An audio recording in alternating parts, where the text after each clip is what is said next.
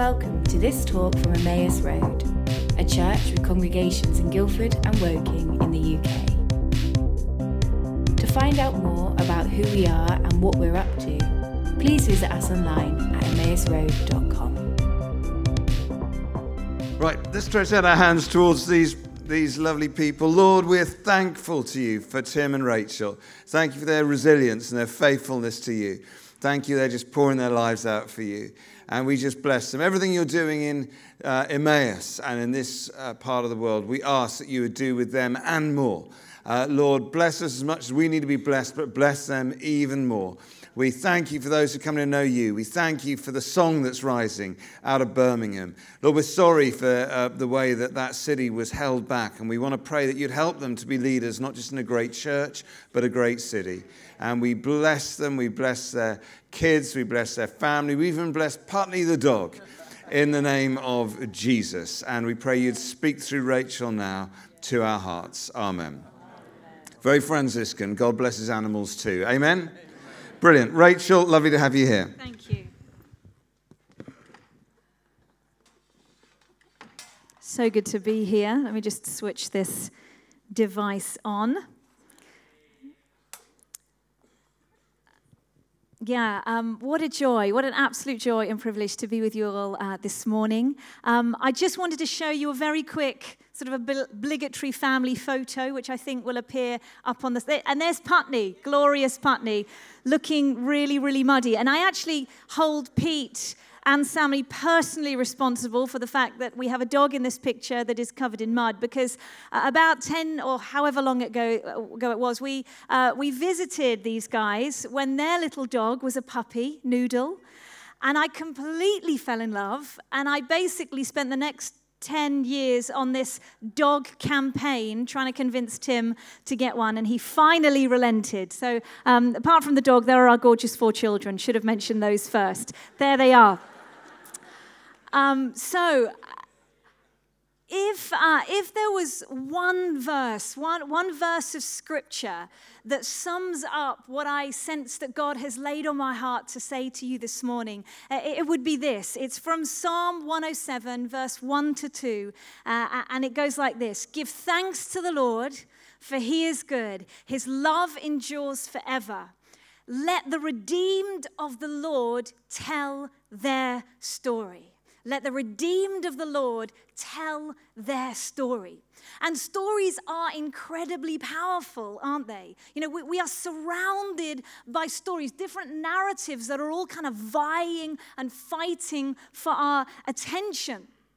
And I discovered this woman. She's an American woman. She's got an amazing name. Her name is Bobette Buster. That is her actual name. And she is a professor in America at a Californian university out there. She's also acts as a consultant for some of the big Hollywood studios. And she's kind of known, Bobette Buster is kind of known as this story guru. And Bobette Buster describes human beings as narrative animals, because we just soak up stories. We love them. That's why we get hooked on soap operas. That's why we get hooked on some of the TV box sets that go around. Anyone in a really good TV box set at the moment? Yes, I'll take some recommendations afterwards. We love the John Lewis advert, don't we, at Christmas? You know, that where a bunch of marketing and TV and executives, they all sort of sit in a boardroom together and they hatch this creative plan to tell this compelling narrative that's going to pull at our heartstrings and convince us to do all our Christmas shopping at one particular department store. And it works. We anticipate the story of it. But Bobette Buster also comments how storytelling has changed over the last 10 years. She says, we are entering a new digital age of storytelling, an age of content creation. And listen to this. That is, whoever owns the best story wins. Whoever owns the best story wins. And what's interesting is that she also concludes that every good story needs a recreation or a redemption moment. And for those of us here who are followers of Jesus, we own the best story. We own the best story.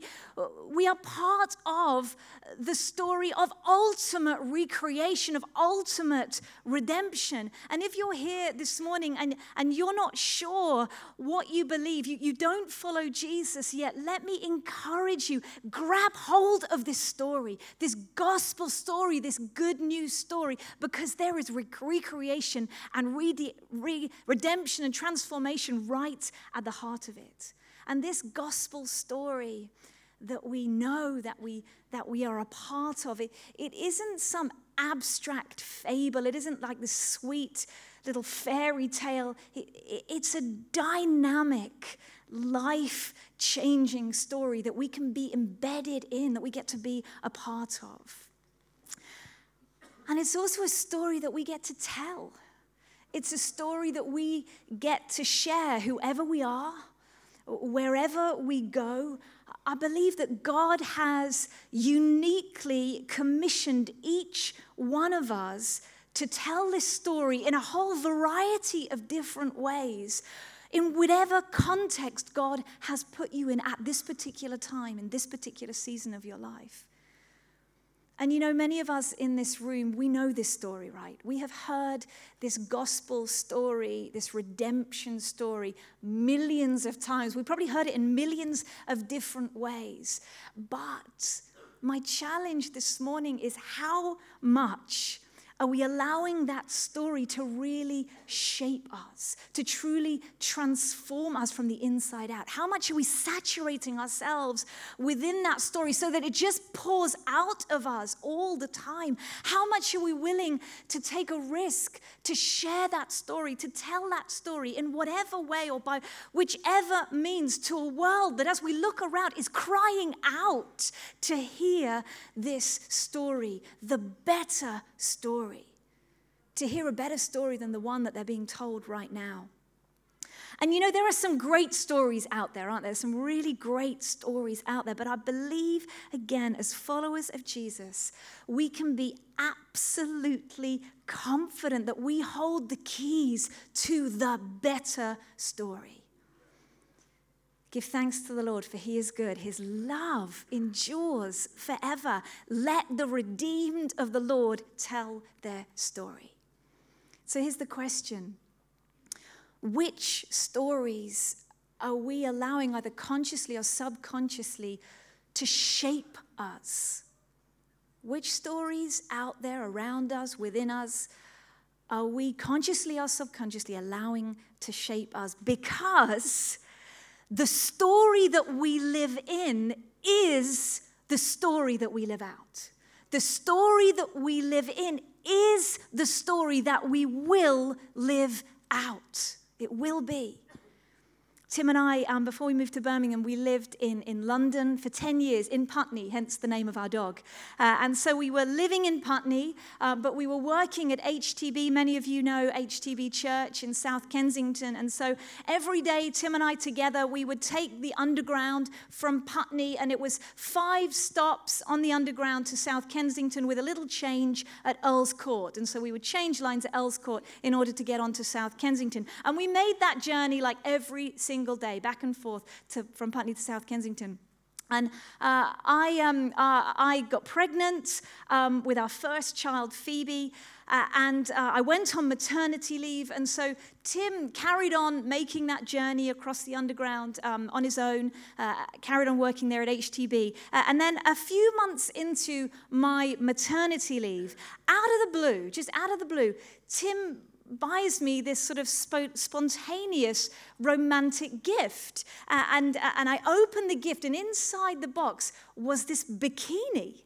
Like, wow, that is a gift. And it was a gorgeous bikini, like high-end, expensive, just out of the blue. It wasn't my birthday, anniversary, Valentine, nothing. It was just this lovely romantic gift. And I just thought I had the best husband in the world. And Tim was pretty pleased with himself. And, I have a husband that just buys me expensive swimwear, like out of the blue. Wow, I have done well. And about a week later, there was a meeting at HTB that we both needed to be at. And so I'd organized a babysitter that particular evening. And so together, we embarked on that journey on the Underground, 5 stops along from Putney. And we stood there, Earls Court Station, where Tim would have stood every day on his way to work. And we stood there arm in arm, still basking in the joy of the romantic bikini kind of gift moment. And as we stood there snuggling on the platform, I looked up.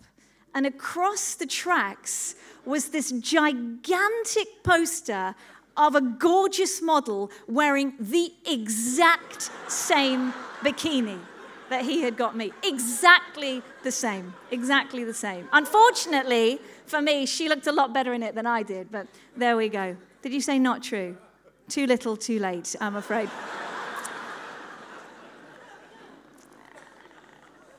Fortunately, we laughed a lot about it, and I wasn't particularly offended.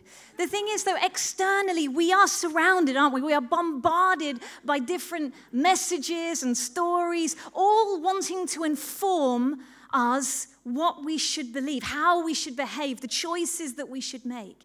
The thing is, stories shape what we believe. Everywhere we go, from the moment we wake up to the moment that we finally switch off our phones or close down that social media app just the moment before we go to bed. Hands up, who does that? Guilty. We are being drip-fed messages.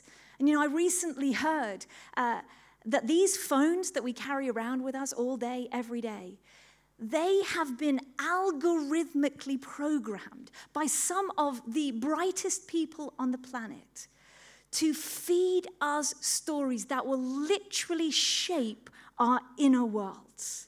By analyzing our browsing habits, they literally know our inner desires before we do. And they tap into that. This isn't some sort of conspiracy theory. This is the reality of the world, the culture that we live in.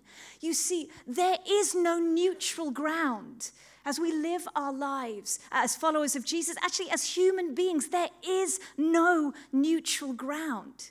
That doesn't mean that we just sort of run and hide in a cave for the rest of our lives. But if we're serious about following Jesus, and if we want to be shaped to become like him, and incidentally, that's what it means to be a follower of Jesus, is to allow ourselves to be shaped by him, we have to be aware of how the stories around us are shaping us. And it's not just the external messages that we see all around us. It's also some of the internal storylines, maybe internal scripts that we carry around with us that shape us into the people that we're becoming.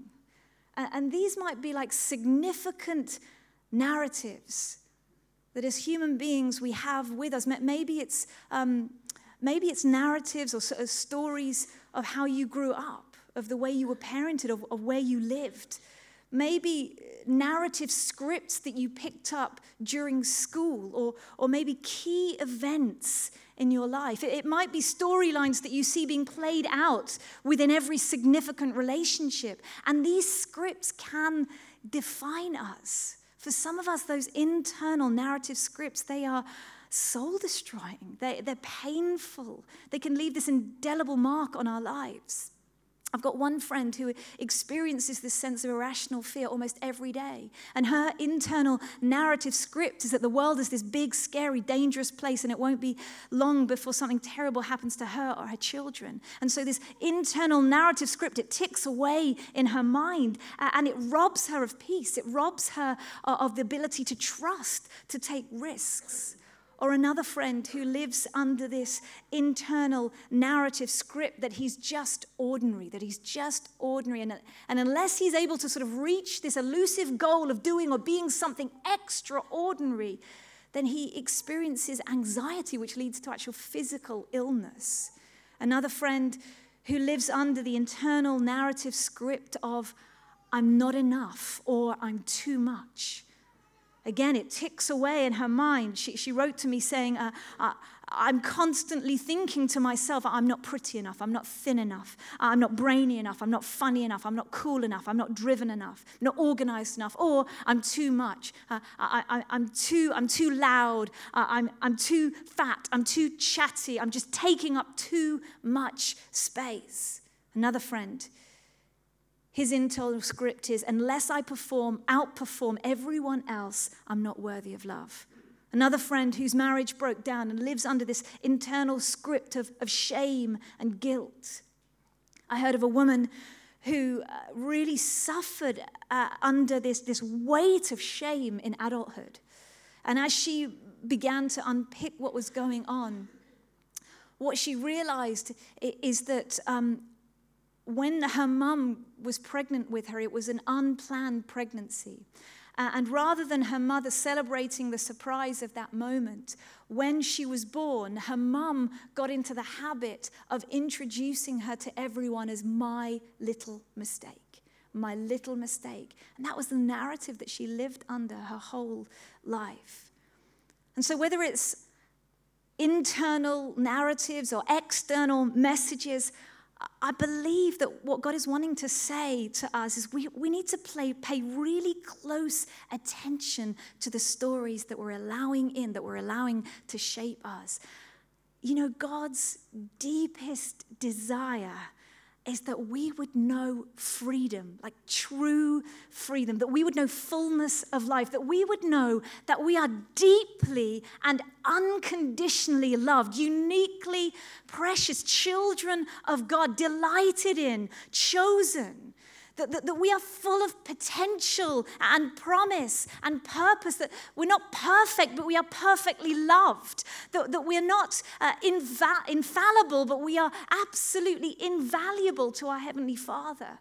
And so we desperately need to be aware which of the stories around us are in agreement with what God says about us. Which of the stories are going to propel us towards Jesus, into truth and freedom and into our God-given purpose?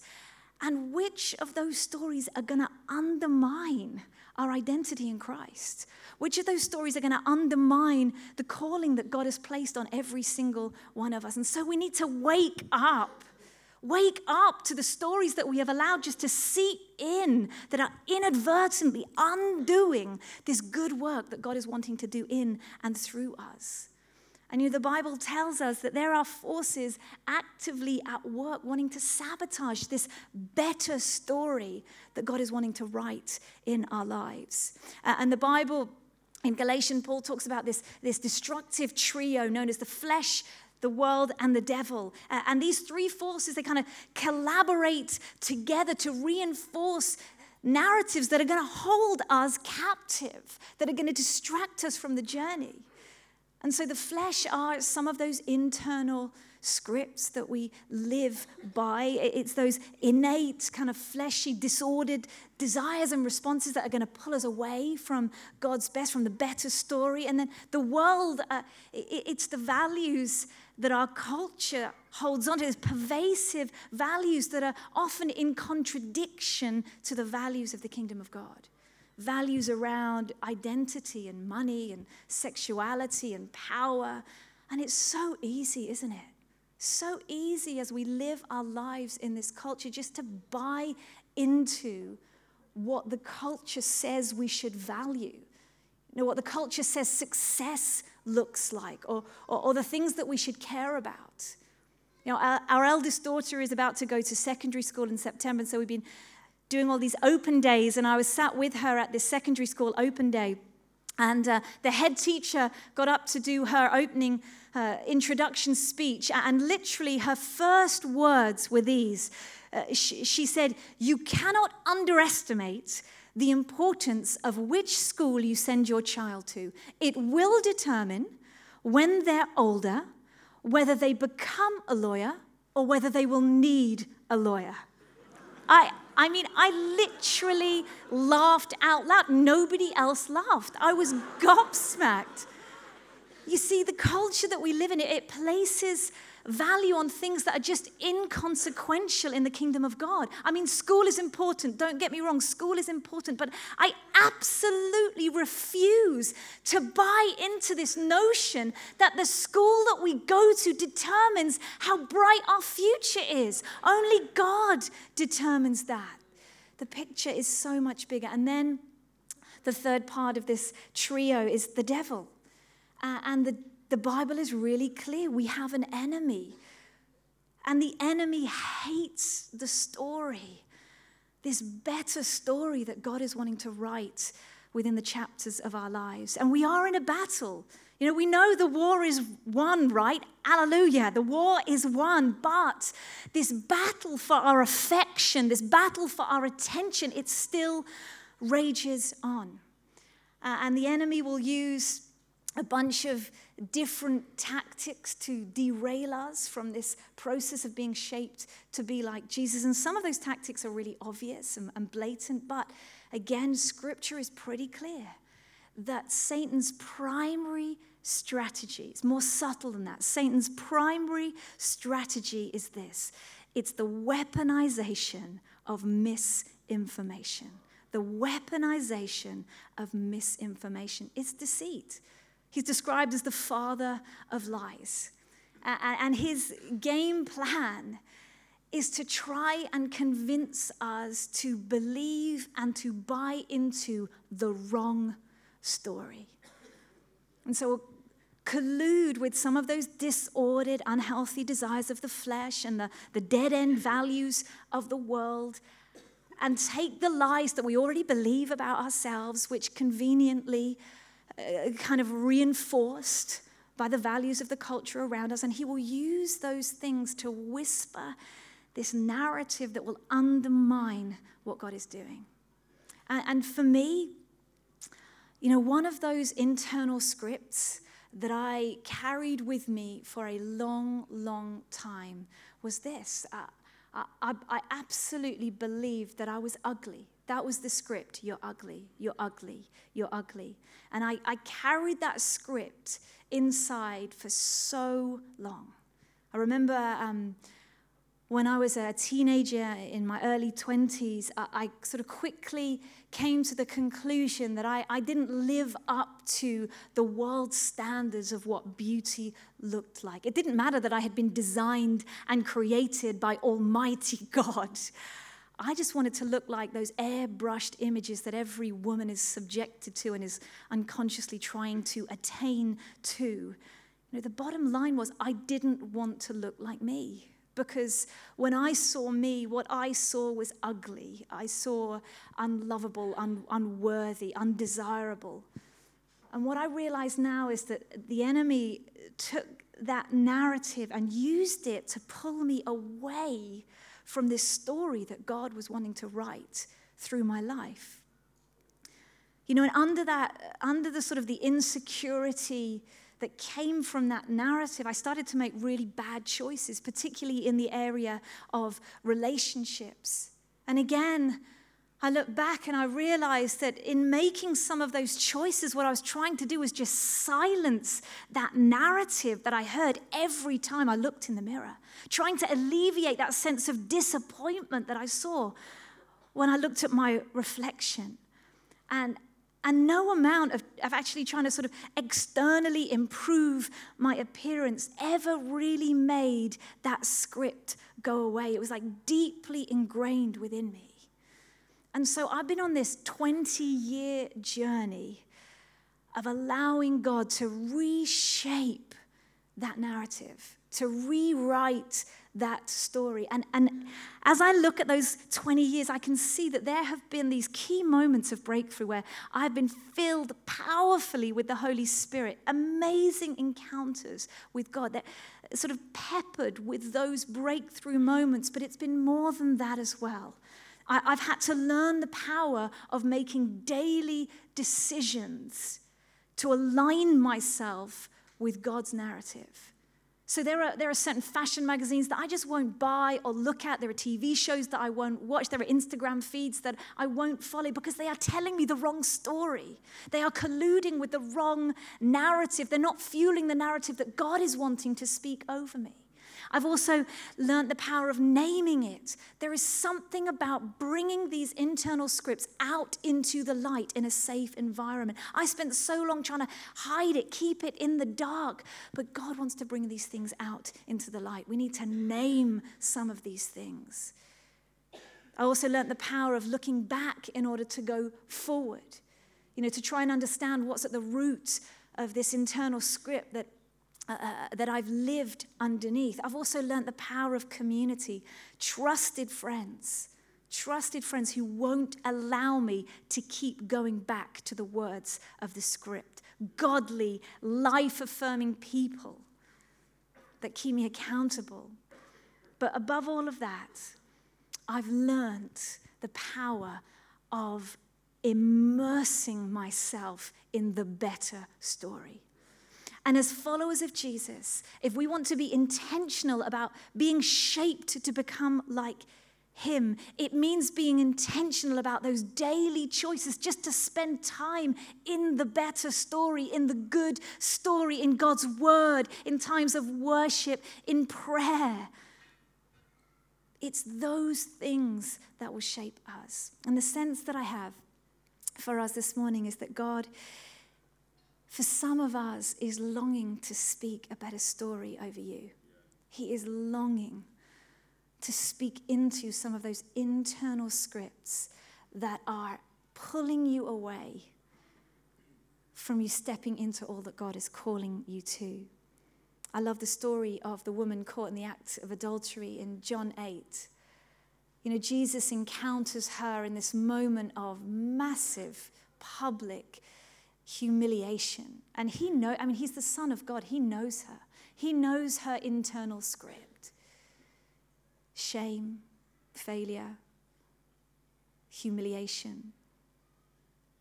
And what he does is he speaks a better story over her. Physically, he completely frees her in that moment, but spiritually, he says, go, leave your life of sin, go free.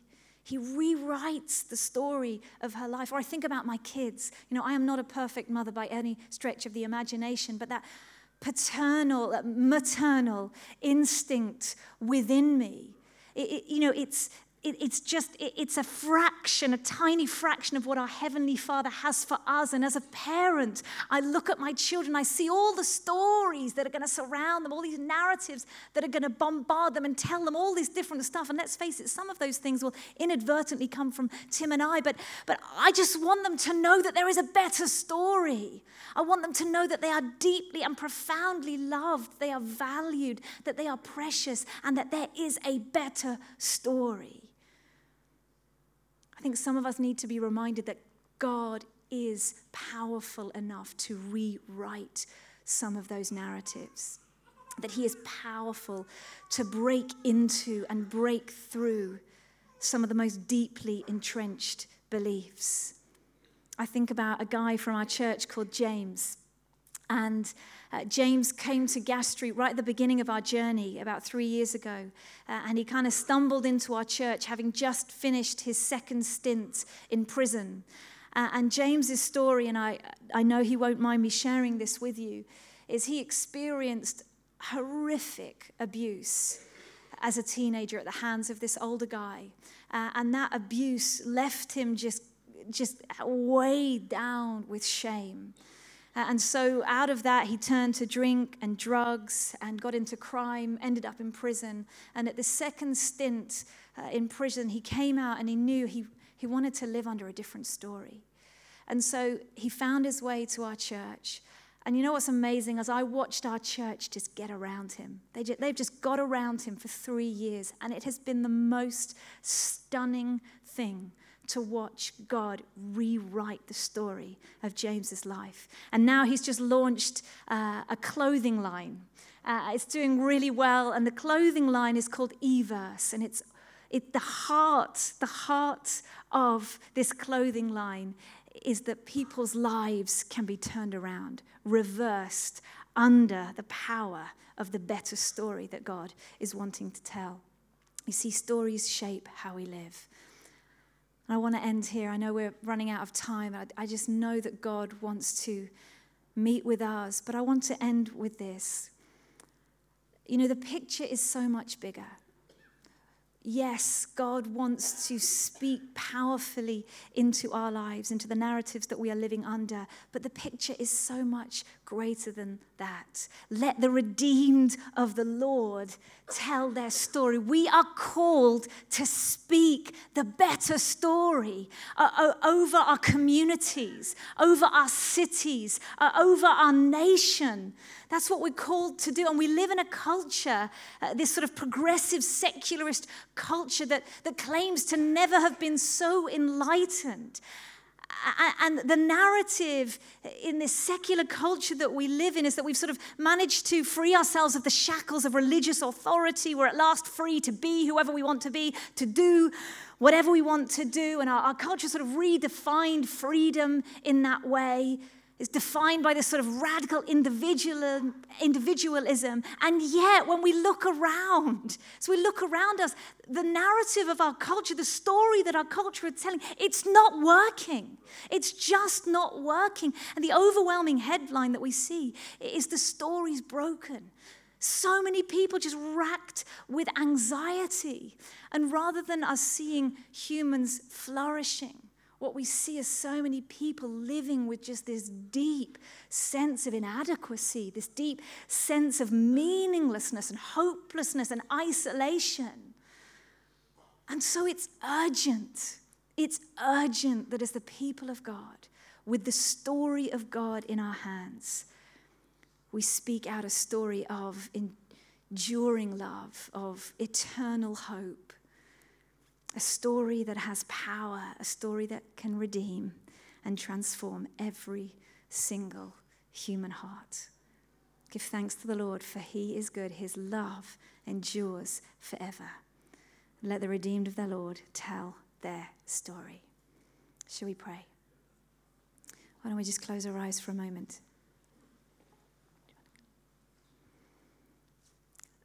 Pete, Bill, give me a shout if we're going over time. Is that okay? Why don't I invite you to stand then? Why don't you just stand where you are? I'm just going to ask the Holy Spirit to come now and fill us. Would it be fair to say if you need to go, go? If you need to go, go. There you go, full permission. Let me pray. Let's just close our eyes for a moment. Holy Spirit, we love you. We love you and we love what you do. We love who you are. And we invite you now to come and fill us again. Fill us again. Fill us again. We desperately need you.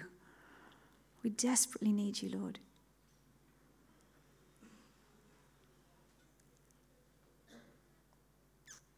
Come, Holy Spirit, come. Come, Holy Spirit, come.